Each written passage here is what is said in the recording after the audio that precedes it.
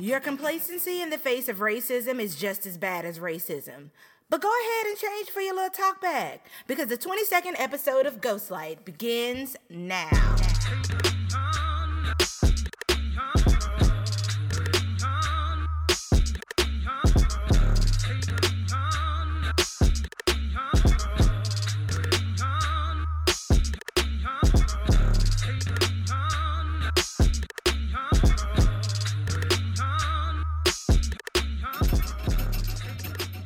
That was just straight up the truth today, wasn't it? I said what I said.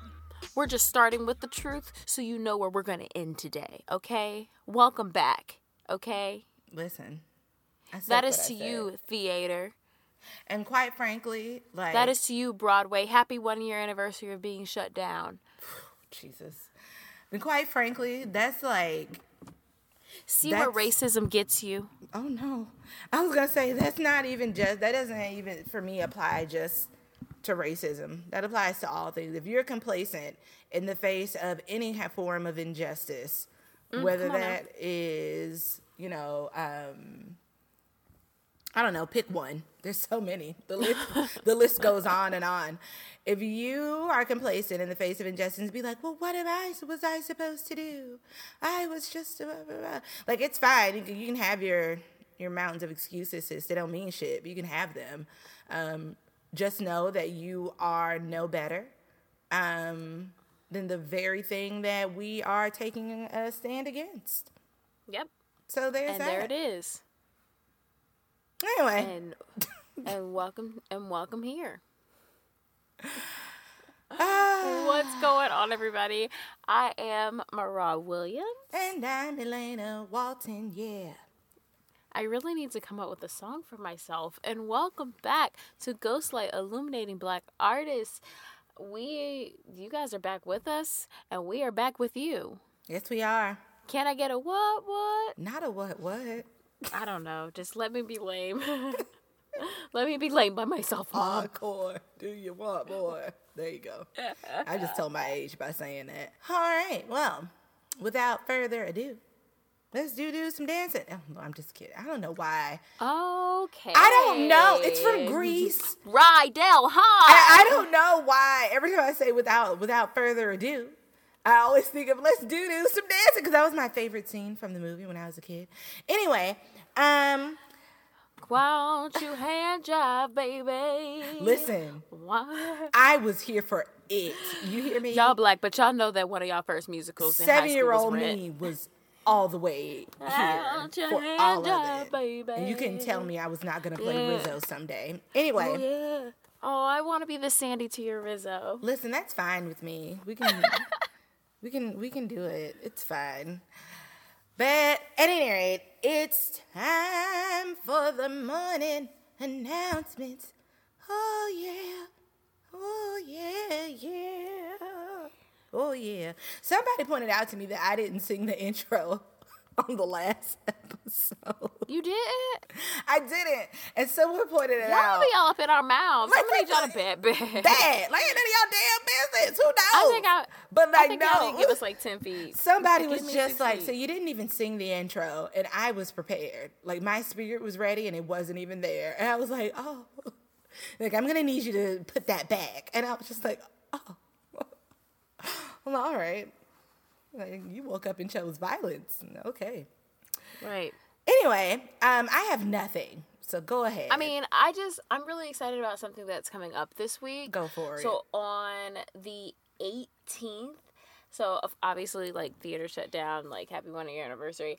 But the public, they've been doing these radio plays, virtual plays, trying to keep our spirits up as much as they try. And we are going to have this performance of Romeo and Juliet, which is, of course, an audio revival of Shakespeare's classic. And guess who will be playing Romeo? It's okay. It's not that I important. was going to say, I don't know. Tell me. Juan Castellano. And guess who will be playing Juliet? Who? Lupita Peter. Yes. Yo, Okay, let's cut to the exciting part. Yes. Okay. I was like, I'm not telling you this for nothing. So I'm really excited. And guess what, y'all? It is free. Shut your mouth. It is free. So all you have to do is go on the Green Space, from New York Public website, and just RSVP your ticket. Yes. And you get to see this wonderful, beautiful actress blow your mind for free. Where they do that at? So that is the only exciting thing that I really have coming up this week, other than the fact that I am just personally in like a world of crazy, and it is Women's History Month, and this woman is trying to stay alive. That's real. It is so real. All right, I have nothing. That was everything. We can move on. Give us a ding. Okay. Ding, ding, ding. Places. It's time for the show. Okay, I'm not doing this today. All right, y'all. What up? It was my week. My week. And honey, let me just tell y'all something. I chose this play sight unseen, and baby, listen. You know what? I'm gonna save all of that. Let's just Lord Jesus. Let's just get into it. This was a pick. This was a pick. Wasn't it? Because when I tell you, girl, let's get it. I'm gonna let you do your thing because I have. Woo! Go ahead. So here we are, y'all. My pick for this here episode was Stick Fly by the one and only Queen Lydia R. Diamond. So first things first, she is an award-winning playwright. To put it lightly, some of her other works include Smart People, Voyeurs de Venus, The Bluest Eye, The Gift Horse, Harriet Jacobs, The Inside, and Stage Black. She has worked with, pick a theater, any theater, Arena Stage, Court Theater, Chicago Dramatists, Company One, Congo Square, The Goodman, Hartford Stage, Huntington, Jubilee, Kansas City Rep, just to name a few. As far as her awards are concerned, let me make an attempt at counting the ways. She was the 05-06 W.E.B. Du Bois Institute non-resident fellow. Love it. 2007 playwright in residence at Steppenwolf. An 06-07 Huntington playwright fellow, a 2012 Sundance Institute Playwright Lab creative advisor, and she is a board member at Chicago Dramatists, and a 2012 and 2013 Radcliffe Institute fellow. Put your hands together for our playwright, Lydia R. Diamond. Go off, yes. go off, sis, honey. Woo! Let's get into the play we're talking about today. So we're talking about Stick Fly. Yes. A little production history on this play. It premiered in March of 2006 at the Congo Square Theater in Chicago. And then it was later performed again in 2009 at the Matrix Theater Company in Los Angeles, and then again a year later in 2010 at the Huntington Theater Company at the Boston Center for the Arts. And then it made its Broadway debut at the Court Theater on December 8th, 2011. It was directed by Kenny Leon, and y'all, get into this cast. Legends on legends in this original Broadway cast. We are talking about Dule Hill, Mekhi Phifer, Condola Rashad, Ruben Santiago Hudson, Tracy Thomas. Yes! And the music, the incidental music for the Broadway production was composed by Alicia Keys. Wow. Right? So there's a little bit about that. Get into it. All right. So, again, yeah, I chose this play sight unseen, and baby, Oh gosh, it was. Y'all, before I even I know this was a masterpiece. First of all, before you even first get into first it, there's but that it was it. I'm about to get into these characters. This needed to be on television. Like I to need see this in the theater. I need this to be charge too much. a whole They charge dramatic series. I need a whole season for me to watch. Of all this because need it. I have so many questions. There are other stories that need to be told out of this story. Listen, okay? And I know that, and I know it may seem like we're getting ahead of ourselves, but honestly, you're gonna thank us later because I need y'all to sit back and just be prepared. Make sure your teacup is empty because it's about to run over. You hear me? And I'm about to make sure my wine glass is full. Oh, you heard me? Okay, I cannot with you. All right. So with that being said, let's get into our players. So we have Taylor, 27, daughter from an earlier marriage of renowned public intellectual James Bradley Scott. She was raised by a single mother, college professor, although she carries his name and so has had entree to some social privileges. Her father was not a part of her life. She also has gone without financially. Then we have Kent, a.k.a. Spoon, 31, youngest son of the LeVay family. He has grown up with an artistic disposition in a family of doctors and lawyers. Although financially privileged, he has struggled to find his place in life and with his family. He loves Taylor, and though she may not see it, his gentleness is a valuable ingredient in their relationship. And I say amen to that, because listen. And next we have Cheryl. Cheryl is described as being 18 to 22 of age, daughter of the family maid. Pretty, bright, always well-intentioned. She has always had a crush on Flip, who we're going to talk about right now. Flip, a.k.a. Harold LeVay, 36, oldest son of the LeVay family, the golden boy who, with some compromises, has fallen in line with his father's expectations. He is an incorrigible ladies' man. That's putting it lightly. That's very polite from our playwright. Dad, a.k.a. Joe LeVay, 58 to 62. He's the LeVay patriarch, a well-intentioned man who rules his family with a firm, loving hand. He, like Flip, has always had a way with women. Kimber, 32, white, Flip's girlfriend.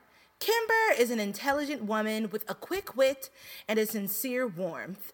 Unlike Taylor, her social status matches that of the LeVays, with, of course, the undeniable privilege of whiteness. Of this she is aware and on some level appalled. I'm going to save my thoughts about that for later. All right. So there are our players. So this is going to be a quick to the point summary, honey, because, child, we're going to get into the details of things along the way, because, woo! All right, so here's what's happening. Hills. Huh, now? Hills and valleys, like, so much to go over. There's so much here. All right, so here's a quick down and dirty summary of this here play, y'all. So the play takes place at the Whitcomb household in Martha's Vineyard. Fancy. So Martha's Vineyard is where we are, y'all. There is no specific era or, time or anything as to when this play takes place. So I believe that the playwright did it that way so that this play is timeless and ageless, so that you are not buckled down to a specific era when producing this play. I also think that she wrote the play, and I could be completely incorrect, so if by any chance Lydia is listening to this, she could very well cackle and be like, girl, incorrect. But I believe she also did not specify when this play takes place, because I feel often when plays like this are performed and discussed and analyzed by critics and in classrooms, a lot of the action that takes place, the behavioral patterns of these characters gets explained away by saying, well, we have to look at the context of the time that we're in. We have to look at the context. And I feel like she wanted to eliminate that excuse, and that's why we don't have a specific date or time as to when this here story takes place. I could be completely incorrect. That's what I got from that, her not giving us that. At any rate, so here we are. Martha's Vineyard, as I said. So Kent and Taylor are recently engaged, and the point of this trip to the Whitcomb home, their, vacation home, is because she is supposed to be meeting his parents and his family, and and everyone's getting to know each other, and it's supposed to be a family weekend and a good time.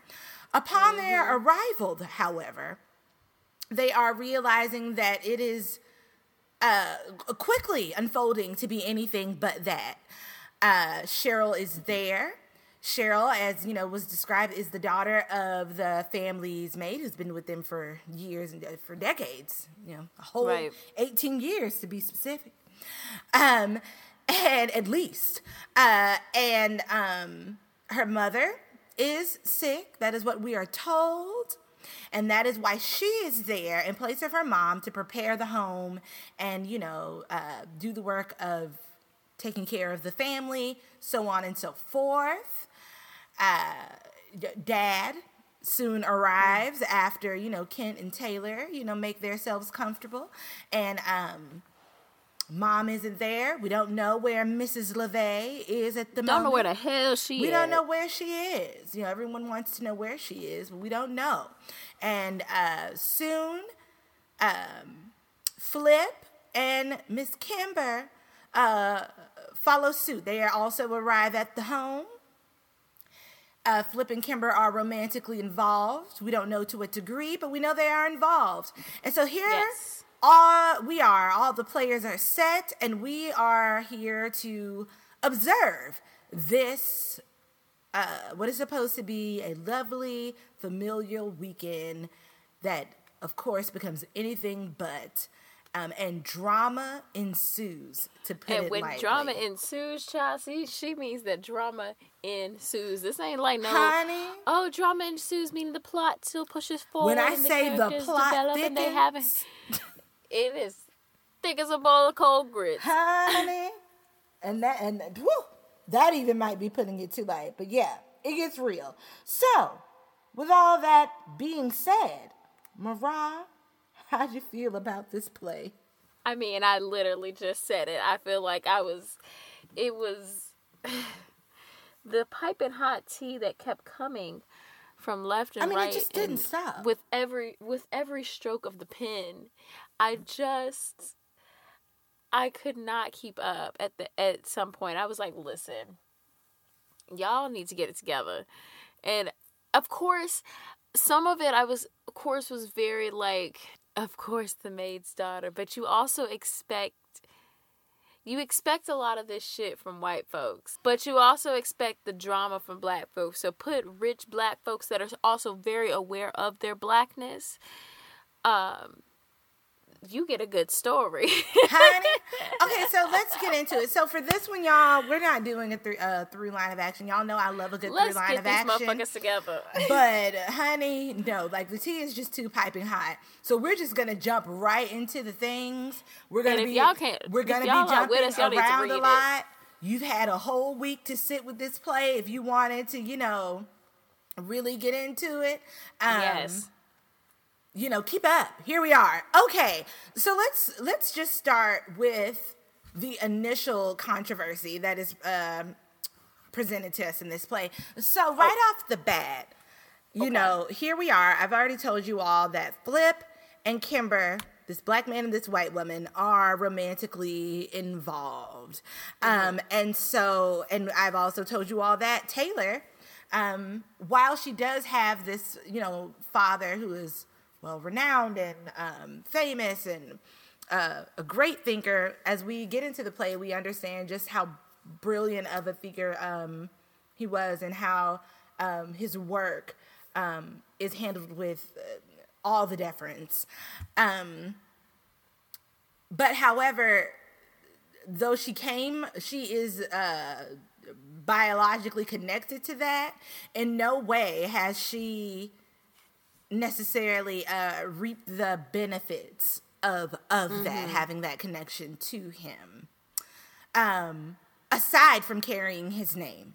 And so here we are, we have this black woman and this white woman, and they get into the conversation that black women and white women have been having until this very day, which is this discussion of privilege and status and how it's just so interesting because this white woman is like studying and works in the inner city, and that always makes my ass itch. And it's hard when you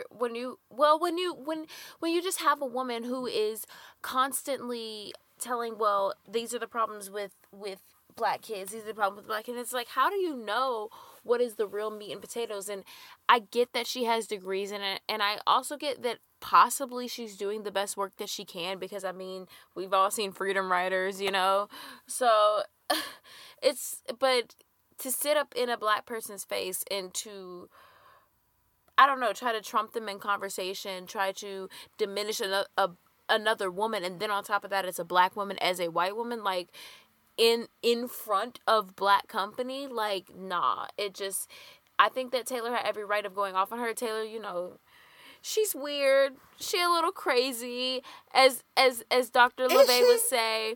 I think that she's a little weird, but she's definitely, this is not my week, so I'm gonna go ahead and say it, that if like I was in this play, I definitely should play Taylor. Definitely. She's weird and she's kooky, but she means what she says, and I think that she's very aware of her surroundings, almost too aware at a fault where you can see that it weighs on her and herself as a human, herself as a woman, herself as a person. It weighs on her and her intellect gets ahead of her, and it's a sad place to be. I mean, you and I are both very smart, well-educated people, and sometimes like you want to turn your mind off and just be able to relax in situations that may make you uncomfortable, but don't feel the need to say anything. But like that logic that is always ahead, which Taylor has, she leads with logic for sure.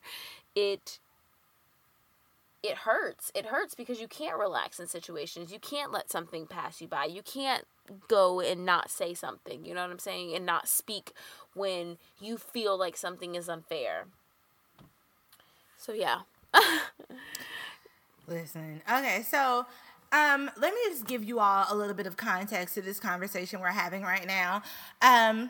Taylor and Kimber.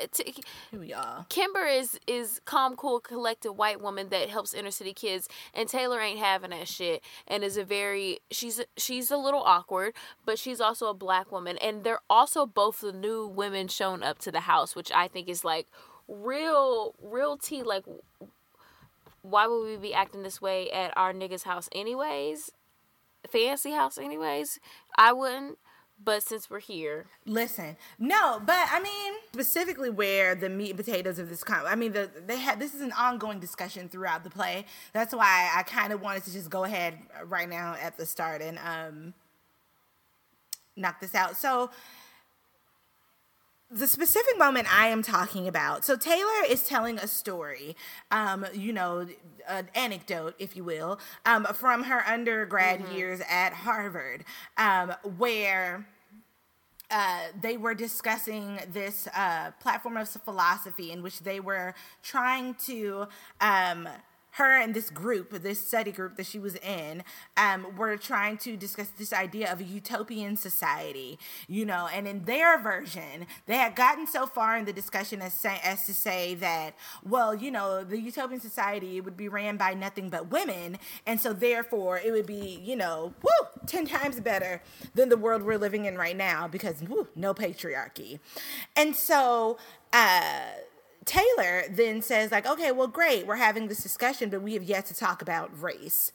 We have yet to talk about race and how it's going to affect this new society that we're wanting to live in. And so the Beckys, as yes, her she was words, in a class full of Becky. Well, That's what she said.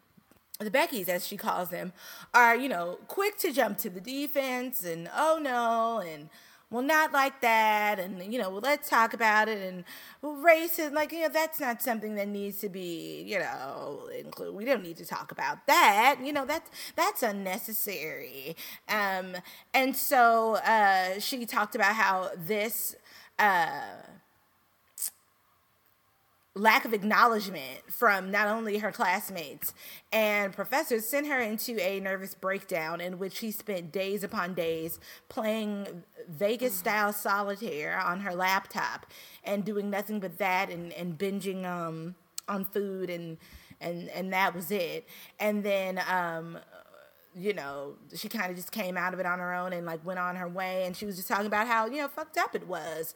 And so then Kimber decided to chime in as white liberal women do, and talk about how, well, if you think that's bad, well, you were still at Harvard, girl. Like, yeah, all of that was awful, but you were still at Harvard, and everything else. And so then, what's the problem? Let's talk about my inner city school not where children. She grew up, but they eat all the ramen students. noodles, and not where she grew up, not her experience, but what she has seen in the the playwright didn't tell us, but I say give or take 6 to 12 months that she has spent working with these inner city, and I say this with heavy air quotes, y'all, inner city children.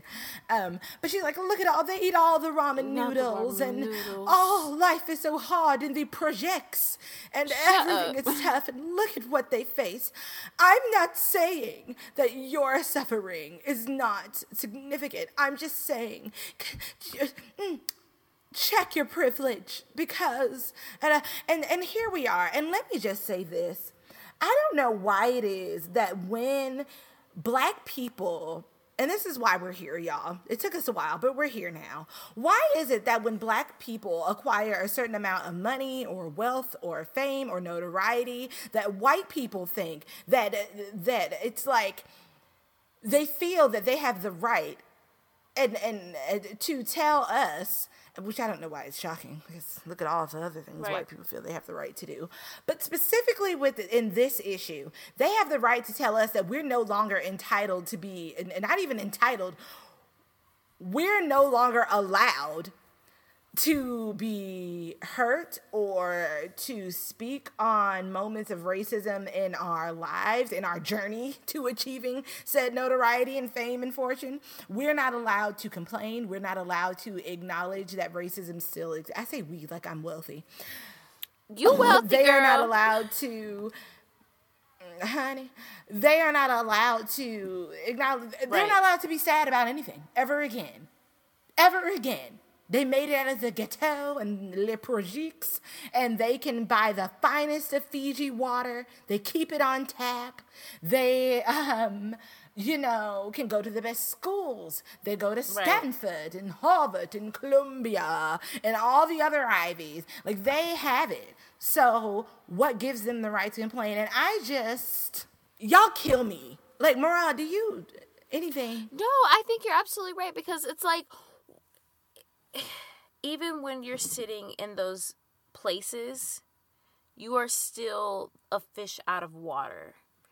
You are still looked at as what needs to happen. Oh, she's the exception. She made it in because of this. No matter where your background is, no matter who you always have to, it's just the same old thing. We have to work twice as hard to get half as much, because even if we have done the work, let's say that they didn't, because every one of these characters, even though they come from money, they had some type of privilege other than Taylor. Right. They also are extremely intelligent. You know what I'm saying? They also had to actually put one foot in front of the other and prove no matter what. Nobody as much as Taylor. Taylor really had to prove more of who she was because of her name and that estrangement. But every time you walk in, no one sees your mind. And that was what Taylor was saying. She was like, every time that I walk in, it doesn't matter how good I am at what I do. It doesn't matter how weird I am. It doesn't matter how smart I am, because every time that I open up my mouth to speak, to engage in a conversation in a class where we talk about philosophy, where the point is to engage in conversation and to debate and to challenge each other, I have to give a lesson to everyone about race. And then I am the angry black woman. And then I am the one looked at as, oh, well, why did you do it like this? Well, why are you talking to each other? Oh, I hope that you didn't offend me. Yes, I'm going to call them Becky's because they're acting like them. So I feel for Taylor 1,000%. Exactly. And then what kills me about this is that the very people who are spouting this garbage are the same people, are the exact same people who are the first in line to check you if they feel like you're getting too uppity and too beside yourself because of your blackness. So it's like we're damned if we do or we're damned if we don't. If we try to just, like we've talked about in previous episodes, how it doesn't matter how much money you have, how many letters you have behind your name, what amount of notoriety you acquire. You walk in and your skin is black, you automatically are knocked down. Right. You walk into a room, melanated as all hell, and no one gives a shit about anything you have to offer or bring to the table. It ends for you with your appearance,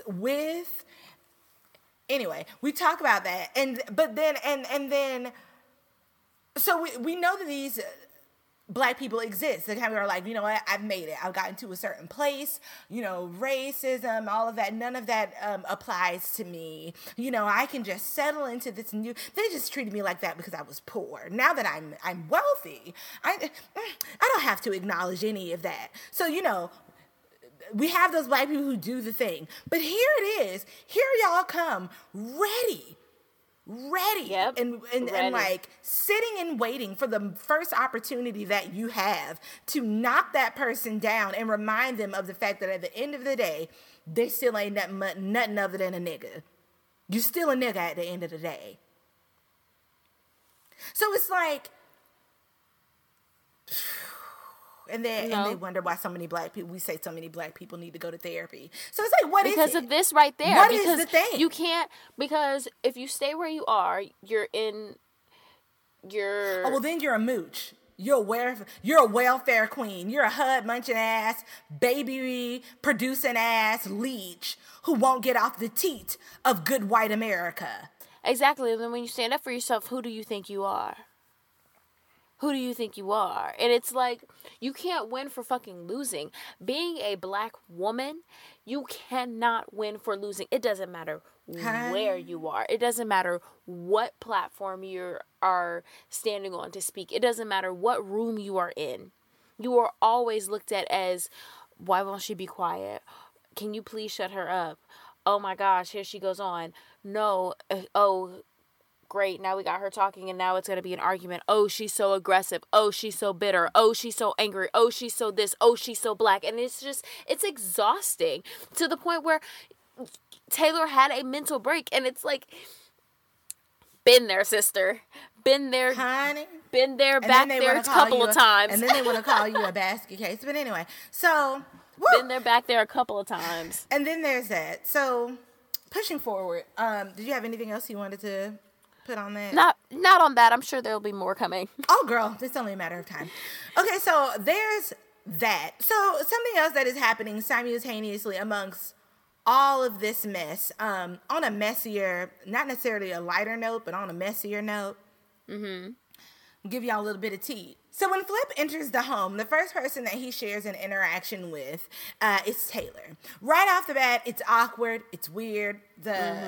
We can tell. It's very clear that these two individuals know each other.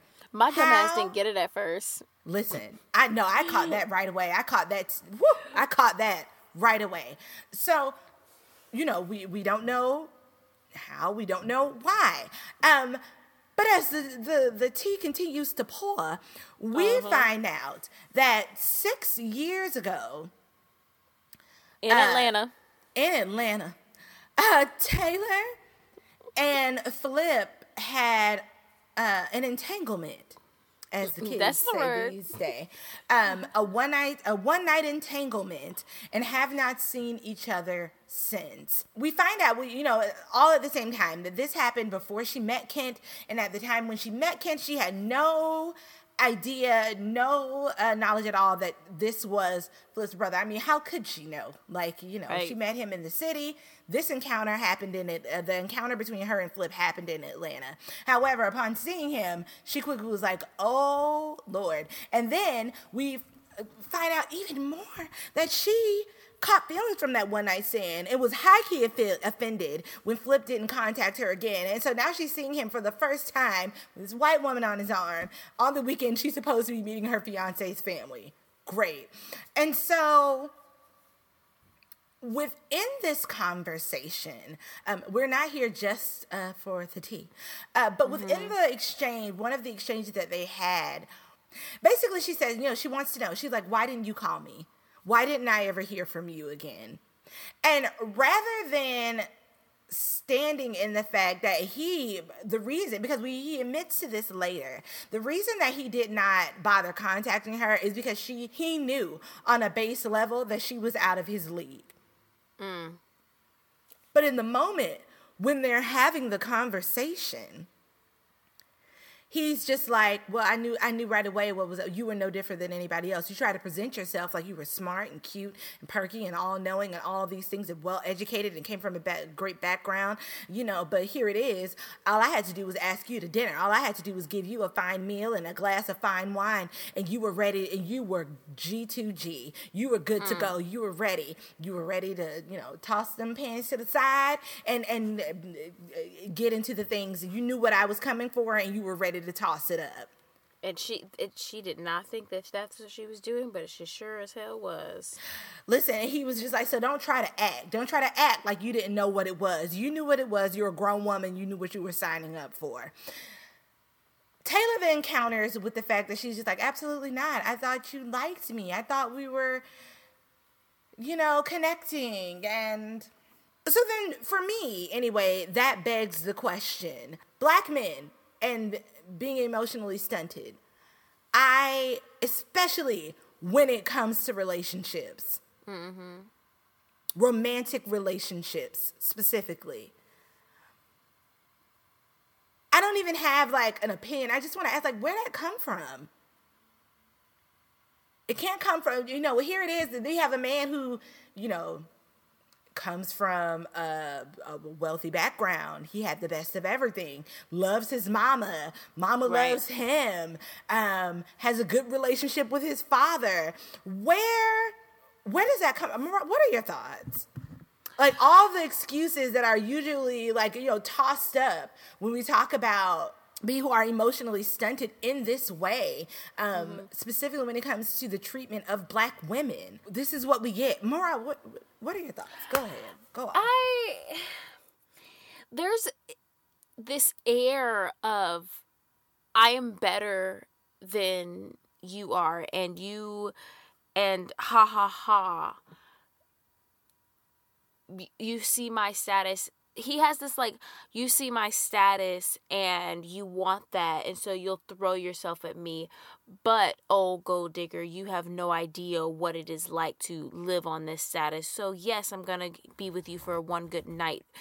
But I don't see you as equal, because how could I? You know what I'm saying? And niggas like that is why I just don't understand how you can at one point say you love a woman that you came from, but look at another woman that looks like her and figuratively like her and say, nah, that's not it. Or it's just this holier than thou that I don't think that race has gotten to him, but his status has gotten to him. And I just and thinking that all women, because you haven't grown up around other or the Black women that you have grown up around, it's very slim and they are very well maintained, or you've probably ran through them, or they know better. So if they don't give it up to you, it's like, next. And if they do, it's like, it's just because you want me, and you see what car I drive, and you see where I come from, and you see this money, and you see I'm paying for dinner. And it's just nasty how, like, once again, going back, Black women cannot do anything without it being judged, you know? They can't enjoy themselves without being judged. And then here's my thing, because he doesn't really give a shit about Kimber either. No, not at all. Like, you know, he treats her like shit as well. But there is still a distinct level of deference and respect that he gives to Kimber that he does not give to Taylor. Mm-hmm. Like, because the bottom line, because later it's revealed, y'all, that he absolutely knew who Taylor was, and he did hold her in higher regard, and he did know that she was better than him, like, as I've already stated. But it's made clear as day that all this nastiness that is coming from him in regards to Taylor, it's coming from jealousy. It's the fact that his brother is, you know, with her. He, you know, isn't afraid to stand in his worth and stand in the worth and value of this beautiful Black woman. In a way that he was not. He is at a level of his emotional maturity is at a level of which he can appreciate something good and you know, of value and you know, all the things. But even in sitting in his jealousy, he still is going out of his way to make this Black woman feel less than. And so it's just like when we look at things like emotionally and physically abusive relationships between Black men and Black women, as a survivor of domestic violence between a Black man and me, the messaging is just that, well, he was, you know, jealous in some way, or he just couldn't handle how fabulous you were, or he couldn't handle seeing you stand in your light. You know, he wanted to dim your light because, you know, he was feeling inadequate about the things he had going on with himself. Like, that is what there's an excuse. There's always an excuse for him. There's always an excuse. It's never he's just wrong. It's never he's just wrong. Somebody didn't fucking teach this child right from wrong, and now he grew up as a child man that thought that he could inflict pain on me because he has no control over his anger, because he has no control over being able to, not because of anything I did, not because I'm too fabulous. Bitch, of course I'm fabulous. And who am I? Why should I have to be with somebody that is trying to constantly dim my light? And then when he is doing that, and as hard enough as it is to get out of this type of situation, then you tell me, oh, it's because of me. You know, you're not saying like, oh, I'm bad, but you're at the end of the day, you're saying it's because of me. You know, it's because I'm too great, and it's because he is jealous of me. And it's like, no, why can't it be him? Why can't it be the man? Why? Because it is him. Why are we always constantly making excuses for men? And I'm sick of it. And I'm just going to say this, y'all. I'm sorry, did you have anything else you want to say? Go ahead. Nope, I'm just going to say this. I'm going to use this as the button on this conversation we're going to push forward. All I'm going to say is this is something that y'all need to consider. Why does the Black community treat the egregious, harmful, and awful behavior of Black men with the same, they handle it with the same treatment that white America and the white media handle the discussion of crimes committed against Black people by white men? Mm-hmm. It's especially when that harmful behavior is perpetuated against Black women. Y'all run to excuses for the behavior in the exact same manner that white media try to excuse the violent behavior of white men against other Black people. Against people, period. Because them two little white boys who shot up Columbine High School, they took no prisoners. They didn't care, Black, white, whoever wanted it could get it. Right. The young man who shot up a movie theater dressed as a Joker, the little asshole who shot up a church of Black people, the first thing everyone does is runs to the background and the psyche, and they want to know the why, and oh, let's dig into the why. And it is no different than how the Black community handles Black men, specifically when they perpetuate violence against Black women. Why? Something to consider. Moving on. Okay, so now that we've used Flip to kind of beat Black men in their some of their piss poor behavior over the head, we're gonna talk about Kent to kind of lift y'all up, because we done gave y'all an ass whooping. Yes. So let's talk about Kent, and let's specifically the relationship between Kent, Flip, and their father. And in this moment, we're going to talk about, here, let me give context first. The bottom line is that Dad considers himself to be a man's man. He considers himself to be, the epitome of manliness, specifically Black manliness. That includes having a strong disposition, maintaining a job and a career to support your family, putting your dreams and your hopes on the back burner from the very moment you say I do, and especially from the moment, that lady in your life, that partner in your life tells you that they are expecting, or that children are involved, period. He considers his son, Flip, to be, molded in his perfect image, even though later we kind of figure out, that's not true. We can say it later. But, he treats Kent, Kent is treated as the black sheep. He is like, Flip, that's my boy. I don't know what went wrong with you. And this is not just because of Kent and because we get from the script that he kind of hopped around in terms of career choice, and first it was he wanted to be a lawyer, and then he went to business school, and he's that kid, the kid that's changing their major all the time, and is feeling like a professional student. Exactly, that super senior.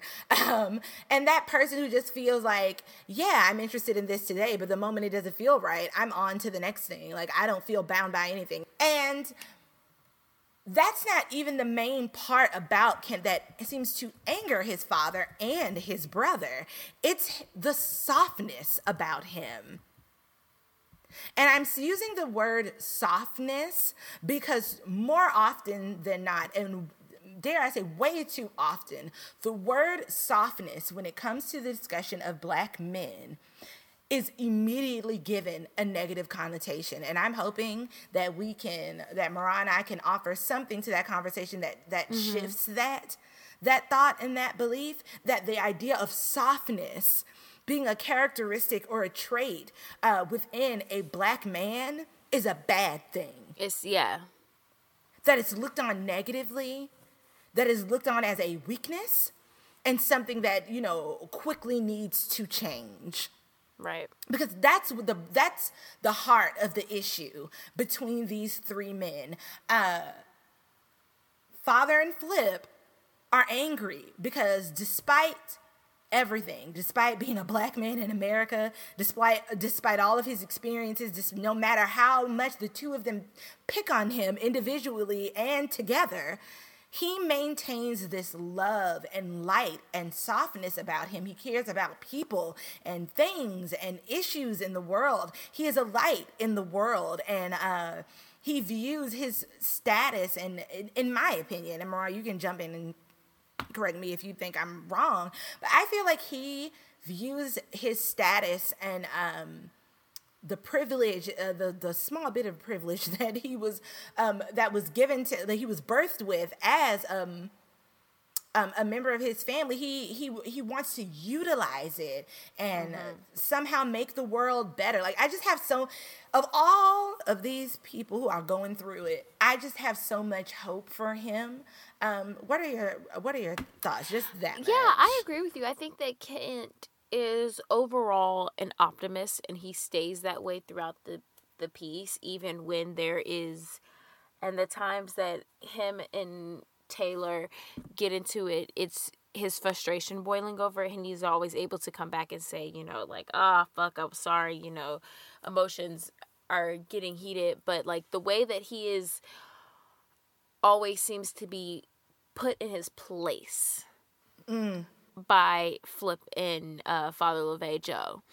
The way that he is always told that he is not allowed to feel a certain type of way, and he turns into a shell of a human being almost immediately when he gets there. You can tell that outside of this world where his dad and his dad and his brother are there, that he is all around human. You know what I'm saying? He is joy, and he has feelings, and he is able to express them, and he is funny, and he is all of these things. But when he is around them, he shuts that down, and he shuts down, and he turns into a complete shell. And why would any parent want to only see a shell of their child? Why would any parent want to make their child feel like they cannot be their true, authentic self around them? And it is the toxicity of Joe, which we haven't touched on yet, but it's the toxicity of Joe that is keeping Kent from acting on the potential that is full and that is his. And so Elena hasn't mentioned this yet, but Kent just recently wrote a book, and then he brought a copy of his manuscript to this vacation because he wants his dad to read it. Everybody has read it except for his father. And we can tell from the few passages that we get to hear in the play that it's very much involved with the relationship between him and his father. Sorry, go ahead. Yeah, no, you're absolutely right. It's even Kimber White asked, was like, well, it's when you're writing your truth that when the true form comes out, and that is exactly what it is. It is emotional, it is raw, and that emotional rawness, like having to cover that up. And I mean, he's a straight man that just happens to have feelings and knows how to express them. And why is that so wrong? How is that so taboo to be a straight man that has feelings, that is able to express them in a healthy manner? Like, that should be the norm, not the exception. And here we are. Not just, I would say that is not an exception that is exclusive to straight cisgender black men. Right. Black men, period. Black boy joy. Like, it shouldn't just be a hashtag, but a movement. I don't understand. Right. Like, that is something that we seriously need to address this. And, like, of course, we all know that it's, as all of the issues amongst the black community, that is rooted in slavery. But now that we have that knowledge, now that we know that, it's not enough just to have the knowledge. I feel like that is where, as a community, we get stuck. We think that, okay, well, we solved the puzzle. We know what the answer is. We figured it out. Like, this, specifically when it comes to issues within our community, between us and each other, we're very quick to take action about, when the white man tries to squash us and take us down. But when we get into the meat and potatoes of the issues that face us as a community within each other, how we treat each other, it always gets stuck at, well, we know what the answer is, and so we're just going to let sleeping dogs lie. Right. We're just going to leave it right there. This idea of toxic black masculinity, it's rooted in slavery and all these things. And, well, we know what the answer is, girl. And then that's where the conversation ends. And if someone wants to correct me on that, if they want to challenge me on that, like, feel free to slide into my DMs. But it's true. Like, we talk about why it is. We bash black men for it. We say do better. And then that's it. There's no work being done.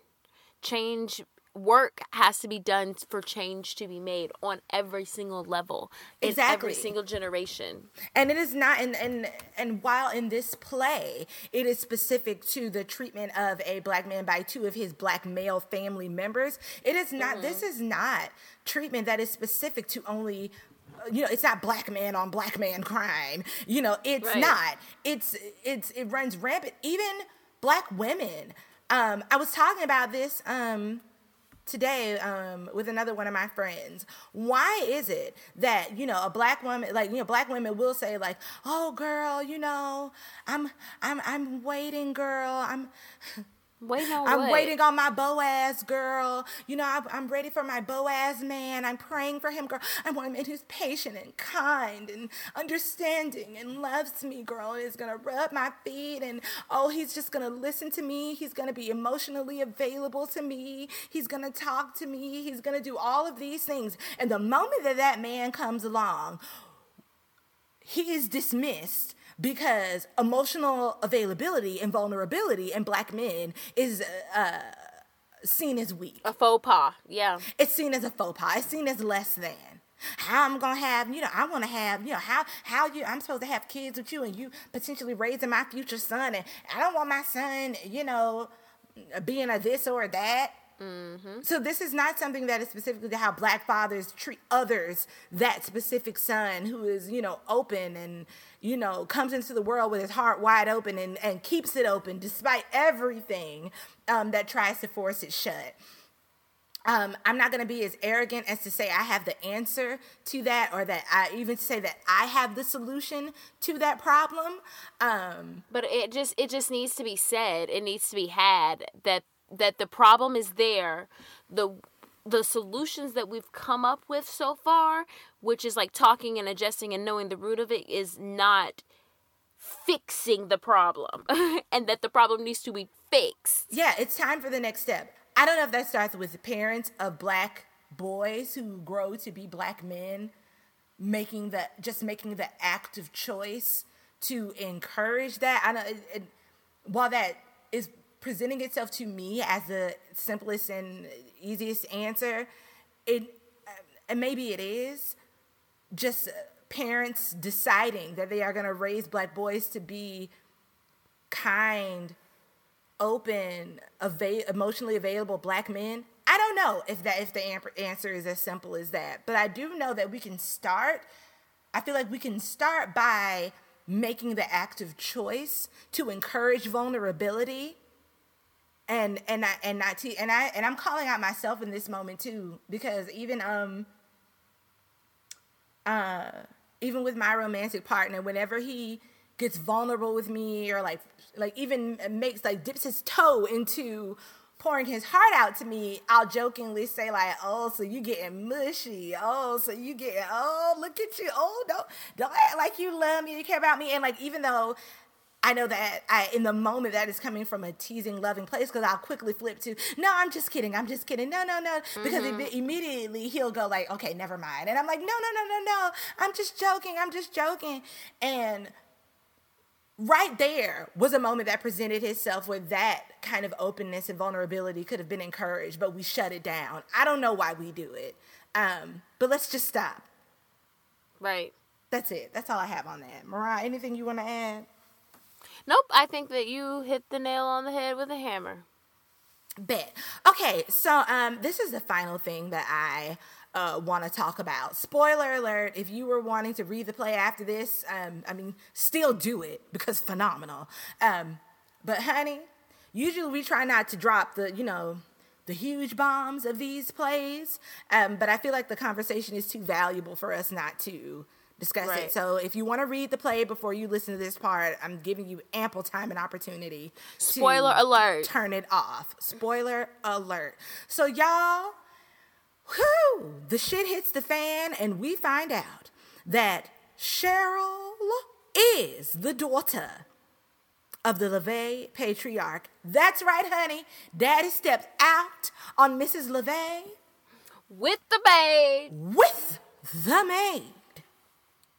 But and Cheryl is a product of that affair. And we also find out, because Cheryl, I didn't even realize I had somebody to cuss out, but I do. Come on, keep going. Oh, the cussing out is here? I forgot. That's fine. Here, let me just lay this out, girl. No, lay this out. You can feel free. So we find out that Cheryl is the product of that affair, and that the reason that her mom sent her to the house, even before I get into that, throughout her life, Cheryl has been afforded, every bit of privilege and access that Kent and Flip have had, while her mother was working, and I say that with air quotes, for the LaVey family. She was exposed to a lot. And she also, we found out, has just graduated recently from a very prestigious high school in which what she believes she received a scholarship. But we later found out, of course, because Daddy LaVey is her daddy, he was paying her tuition because he knew that was his child. Now, as the tea runneth over, we find out from Mr. LaVey that at least he claims, because we don't ever get to talk to Mrs. LaVey and we don't get to talk to Cheryl's mama. He was not aware that he was her father until 4 years ago, which puts her right at, starting high school, which is when he started paying for her tuition and so on and so forth. And he claims that he didn't know about it. The only reason he did find out is because Cheryl's mom, Miss Ellie, came to him and was just like, so let's talk about this trust. My baby gonna be, out of high school soon. It's time to start talking about her future. You need to set up a trust in her name. We both know that we were, hitting these sheets in the midnight hour. She's yours. So where are these funds at? Period. Point blank. That is what he claims. But out of this discussion,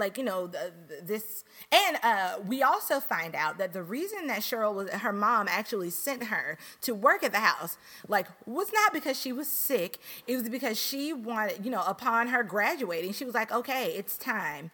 Because this trust is going to be coming soon. It's time for you to know the truth. And she sent her there alone to kind of force the hand of Dad to reveal the truth to her. And when he wouldn't do it, she chooses to do it over the phone.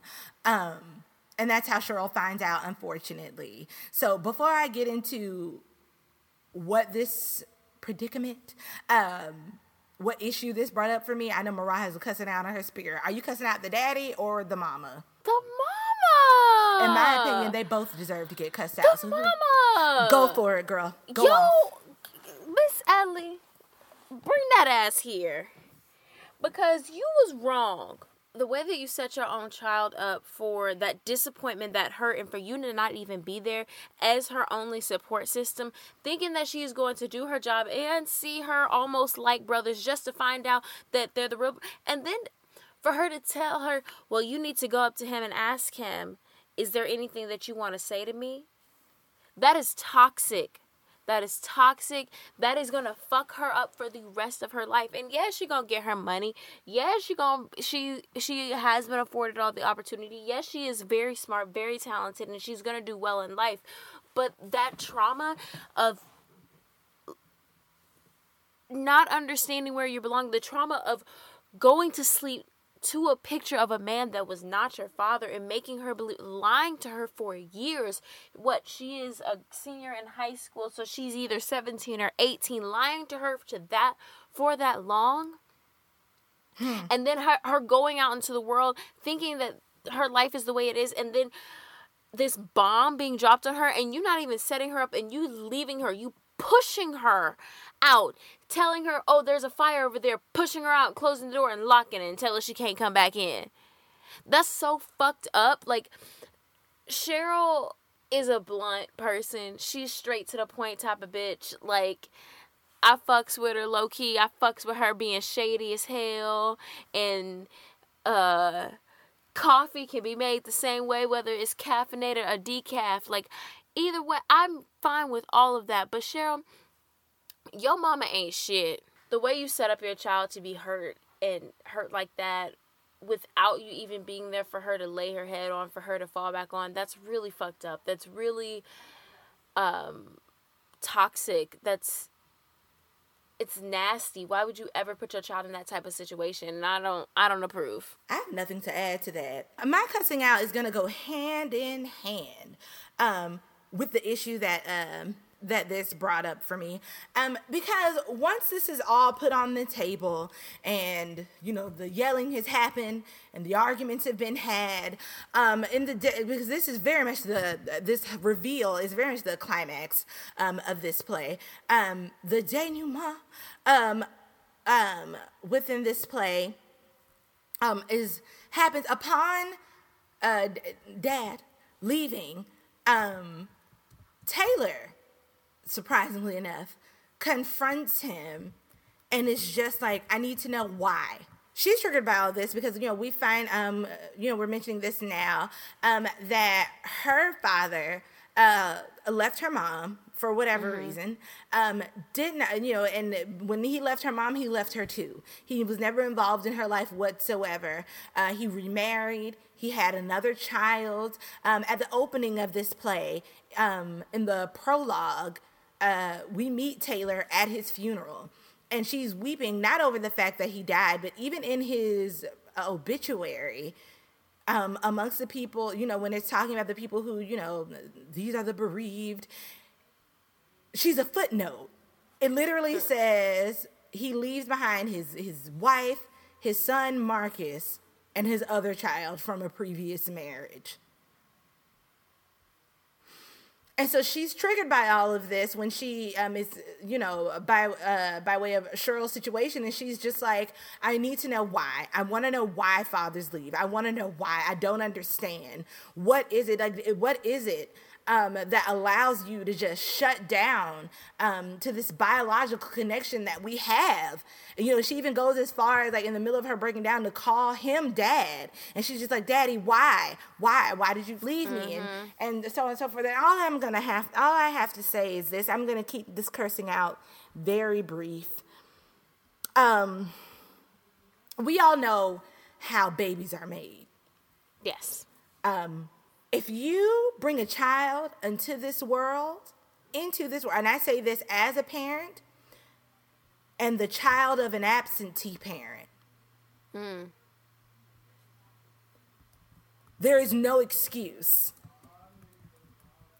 for you not to be involved. I don't care how messy it is. I don't care how much it might blow up your life. I don't care if you can't stand, if you want to just take a huge ass shit on the head of the person you made that child with. I don't care. There is no excuse for not being involved at a base level. Yeah. And when I say a base level, I'm talking about financially. Because some of y'all be thinking that signing your name on a check, and because the government garnishes your wages from your check so that child can receive child support, you feel that that's where your responsibility ends. And I'm here to tell you that is the least that you can do. There is no excuse for you to know that there is a part of you having the awareness of knowing that there is a part of you living, breathing, and walking around on this dirt ball we call Earth, and not contributing to their emotional and physical and mental well-being. Take care of your fucking kids. Take care of your fucking kids.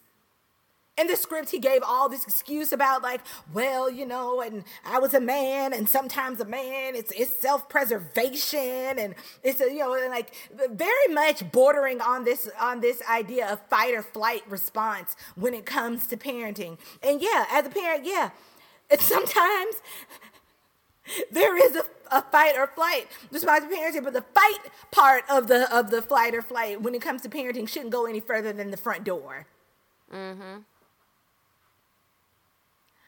That's all I have. Do you have anything you wanted to add to that? Nope. You got it right. You hit the nail once again, right on the head. All right, bet. So I'm ready to close the hymnal. Was there anything else that you specifically wanted to talk about?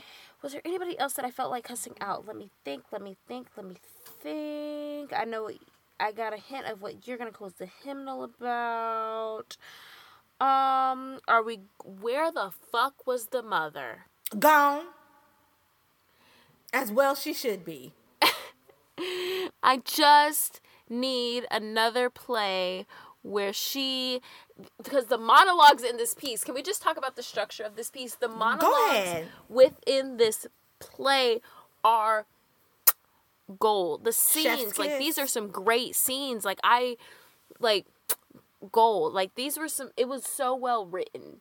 I just want to talk a second, just because I know I kind of have a hint of what you're going to close the hymnal about. I just want to talk about how well this piece was written. It was, even though these characters are a status that I can only dream of, it was very much real, and I could relate to them, and I loved relating to them, you know? Mm-hmm. I felt like they were somebody that I could relate to. I felt like the monologue work, the text was just beautiful. It was well written out. There were times where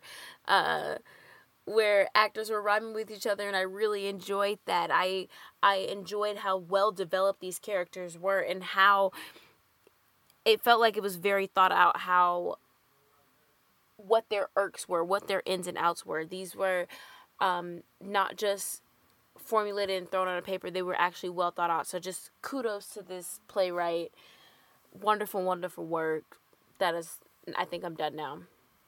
No, that's beautiful. And honestly, you said everything I could have ever thought to say. So I'm just going to dive right into the closing of the hymnal. In this play, when I was reading those character descriptions, we talked about how Kent, and that he was, AKA Spoon. Spoon is a nickname that was given to him by Taylor. It was never explicitly explained in the text as to how he got this. She said it was a pet name. She said, it was a pet name for him. And it was never explained specifically in the script how this pet name, and I say that with air quotes as well, came about. But, doesn't take much to figure out. Where this came from. Spoon came from the idea of a silver spoon, as in the fact that he was born with a silver spoon in his mouth. And it was her way. Again, and this goes back to the conversation we've already had about Black women and how they berate the vulnerability of Black men. It goes so, to me personally, that nickname goes so far beyond the idea that he comes from wealth and status. It goes to the fact that he is naive and has rose-colored glasses when it comes to how he views the world and his thoughts and his beliefs and the way he emotes and has his feelings. It's commentary on that. You are teasing him for constantly who he is, not just where he comes from, but who he is, which is why Cheryl and even the white woman, Lord, this especially makes me upset because I had to say that a white woman was right. But even when they are saying you aren't good enough for him, they are right and they are correct. And I say all this to say, y'all, Black people, who are the first to say that money doesn't make you better than anybody, stop acting like not having money makes you less than everybody. There you go. Instead of sitting so high on your horse and being so quick to want to drag down someone else, and I'm not to say that Kent doesn't have his faults or his problems or whatever. I'm speaking specifically to this issue. Rather than wasting your breath, because the people with the wealth and the money and the status, they're good.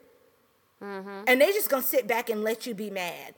Rather than sitting and talking about how their money doesn't make them better than anybody, stop feeling like you having financially less makes you holistically less. Right. You're assigning that less than symbol to yourself. They're not doing it. You're right. Money doesn't make you better than anyone. So the fact that your pockets may be light in this moment, because we all go, especially during this whole ass Panda Express, the fact that your pockets are light in this moment, stop associating your value and your worth with how much you have in your pocket. You're right. Money doesn't make you better than anybody. So you not having any money shouldn't make you less than anybody. Some of y'all gonna roll your eyes and tell me to go fuck myself in this moment, but hopefully after a while you chew on this and it'll settle in. Stop giving the others, black, white, whoever, that much power over how you see yourself. We are already fighting against systematic racism and oppression. Don't throw yourself into this heap, this pile about infinitely tall, how high it is of as being black and existing, that you are actively having to navigate and fight against every day. Don't throw yourself on top of the pile. You are your best ally and your best asset. Find the worth in yourself. Because if we would spend less time doing that, more time doing that, and less time worrying about about counting other people's ducats, we'd probably start seeing a little bit more flow in the cash of our own. Yep. Because we'd be focusing on thriving and succeeding and not trying to measure your wallet against someone else's. So if money doesn't make you better than anyone, having less does not make you worse than anyone. And you saw that she was constantly trying to prove herself. Like, constantly had to show trying to show how smart she is. Trying to show how where she's been and all she has. And then at the same time trying to also, like, you can't have your cake and eat it too, sis. You can't have, oh, look at all that I have, but at the same time, I still have less. And while that is true, yes, with all of the knowledge and privilege and whatever that you had, yes, white America still views you as less than. True. I'm not saying that is not true. But what is also true is that what's worse than white America and, the MAGAs seeing you as less is that low-key you see yourself as less. Mm-hmm. Because that's why you're mad. And you're directing your anger at this other black person who's only, even in all of their, fucked up way of seeing and doing things, to make yourself feel better, you got to find a way to push them down lower. And in that way, you are no better than who they are. Yep. You're no better than the very oppression that you claim to be fighting against. Because you're putting yourself there by having that mindset. So there's that. And that ain't nothing but the truth. I'm done. And that is the motherfucking show. Ding, ding, ding. Woo. Well, everyone, it is time for one of my favorite moments of the show. In this show where I tell Elena to close her eyes and imagine a world where she knows where her check is coming from and she knows that her check will be on time. What a wonderful world that is. And in that world, while Elena's eyes are closed, I'm going to ask her to reflect on Stick Fly. And then I'm going to ask her, Tell me, Elena, tell me, darling, what role in this production will you be playing, and any role in the production process will you be playing, for your check will be coming in, your very fat check, yes ma'am. Listen. In what capacity will that check be signed out to you for? I'm directing this. I can see that. I am directing this. Specifically what I would have a wonderful time playing with as a director is this idea of don't say you weren't seen, say you didn't see nobody. The idea of these separate conversations that are happening in the kitchen and in the living room, or in the kitchen and in the porch, these separate simultaneous conversations that are happening throughout this script. I would have a ball of a time just playing with that, and how I don't want to say manipulates, but how it affects the storytelling. And I feel like there are so many, it's just a matter of choice. What is most important to you to hone in on as a director? She's giving you, our playwright, Go Off Sis, has given us so much to play with. I feel like even if I were to direct this once and then to wait like maybe 5 or 10 years and direct it again, those two productions would not be the same. I wouldn't just want to direct this once. I would want to direct it once and then come back again after like a decade and direct it again. I feel like this is a piece you can come back to over and over again and continue to mine and find something different every time. So there's that. I think that's absolutely amazing. Alrighty, let's move on. Ding, ding, ding. Elena, it has been a year since Broadway shut down. Yeah, we're going to talk about this briefly. In place of Letters to a Young Queen or King, we're going to talk about the anniversary of the pandemic and Broadway briefly, because I'm just going to keep it 100 with y'all. My mental health can't take. I'm not trying to talk about this long. I have so many feelings. I've already cried about this, but go ahead, Mariah. I have so many feelings and I don't know what to do with them. It's just, we've talked about this briefly before on the podcast, but like honestly, a week ago, a year and a week ago, I really thought that I was going to have my life in order. I really thought that I had a plan and that plan was going to be executed flawlessly. And I just knew that things were going to happen. And it just, this year has brought out just how stupid people are and how selfish people are. And not only has my industry shut down and not only have I been just feeling like complete and total shit, humanity has really made me question it more than I already was. And the love and care and filled upness that I feel in a theater space, not even if I'm on stage, if I'm behind stage, if I'm in the audience, if I'm just in that space, has been lost. And I'm in mourning still. And people have been able to pick up and move on. And in some ways, I'm able to, keep art alive in me. But it has been not fun to do. It has been hard to do. It has been a hell of a year. And I'm still standing, which is great. But I don't know. I feel like I'm constantly questioning myself. And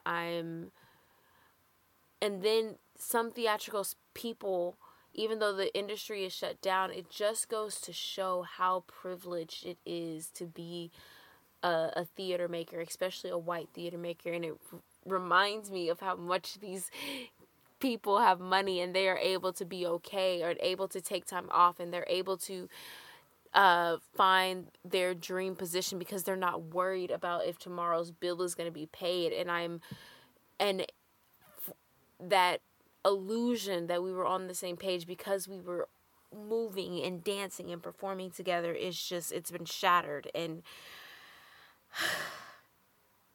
I don't know. It's sad. I'm thankful. Last year I got to see so many shows in New York, and on March 11th I saw Mrs. Doubtfire, and I was supposed to see Flying Over Sunset on March 12th, but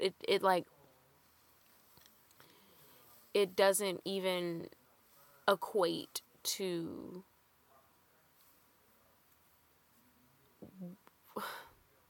It fucking sucks, y'all. It fucking sucks. It fucking sucks, and it's fucking awful. I'm just gonna say this, and then we just gonna tell y'all goodbye. I was trying to be poetic and shit, but I'm sad. No, it fucking sucks. And so I'm just gonna say this, and I feel like we can just end it here. You're not alone. We're all miserable. Take a deep breath. Drink your water. Keep working on your songs. Don't give up. Don't give up on yourself. Don't give up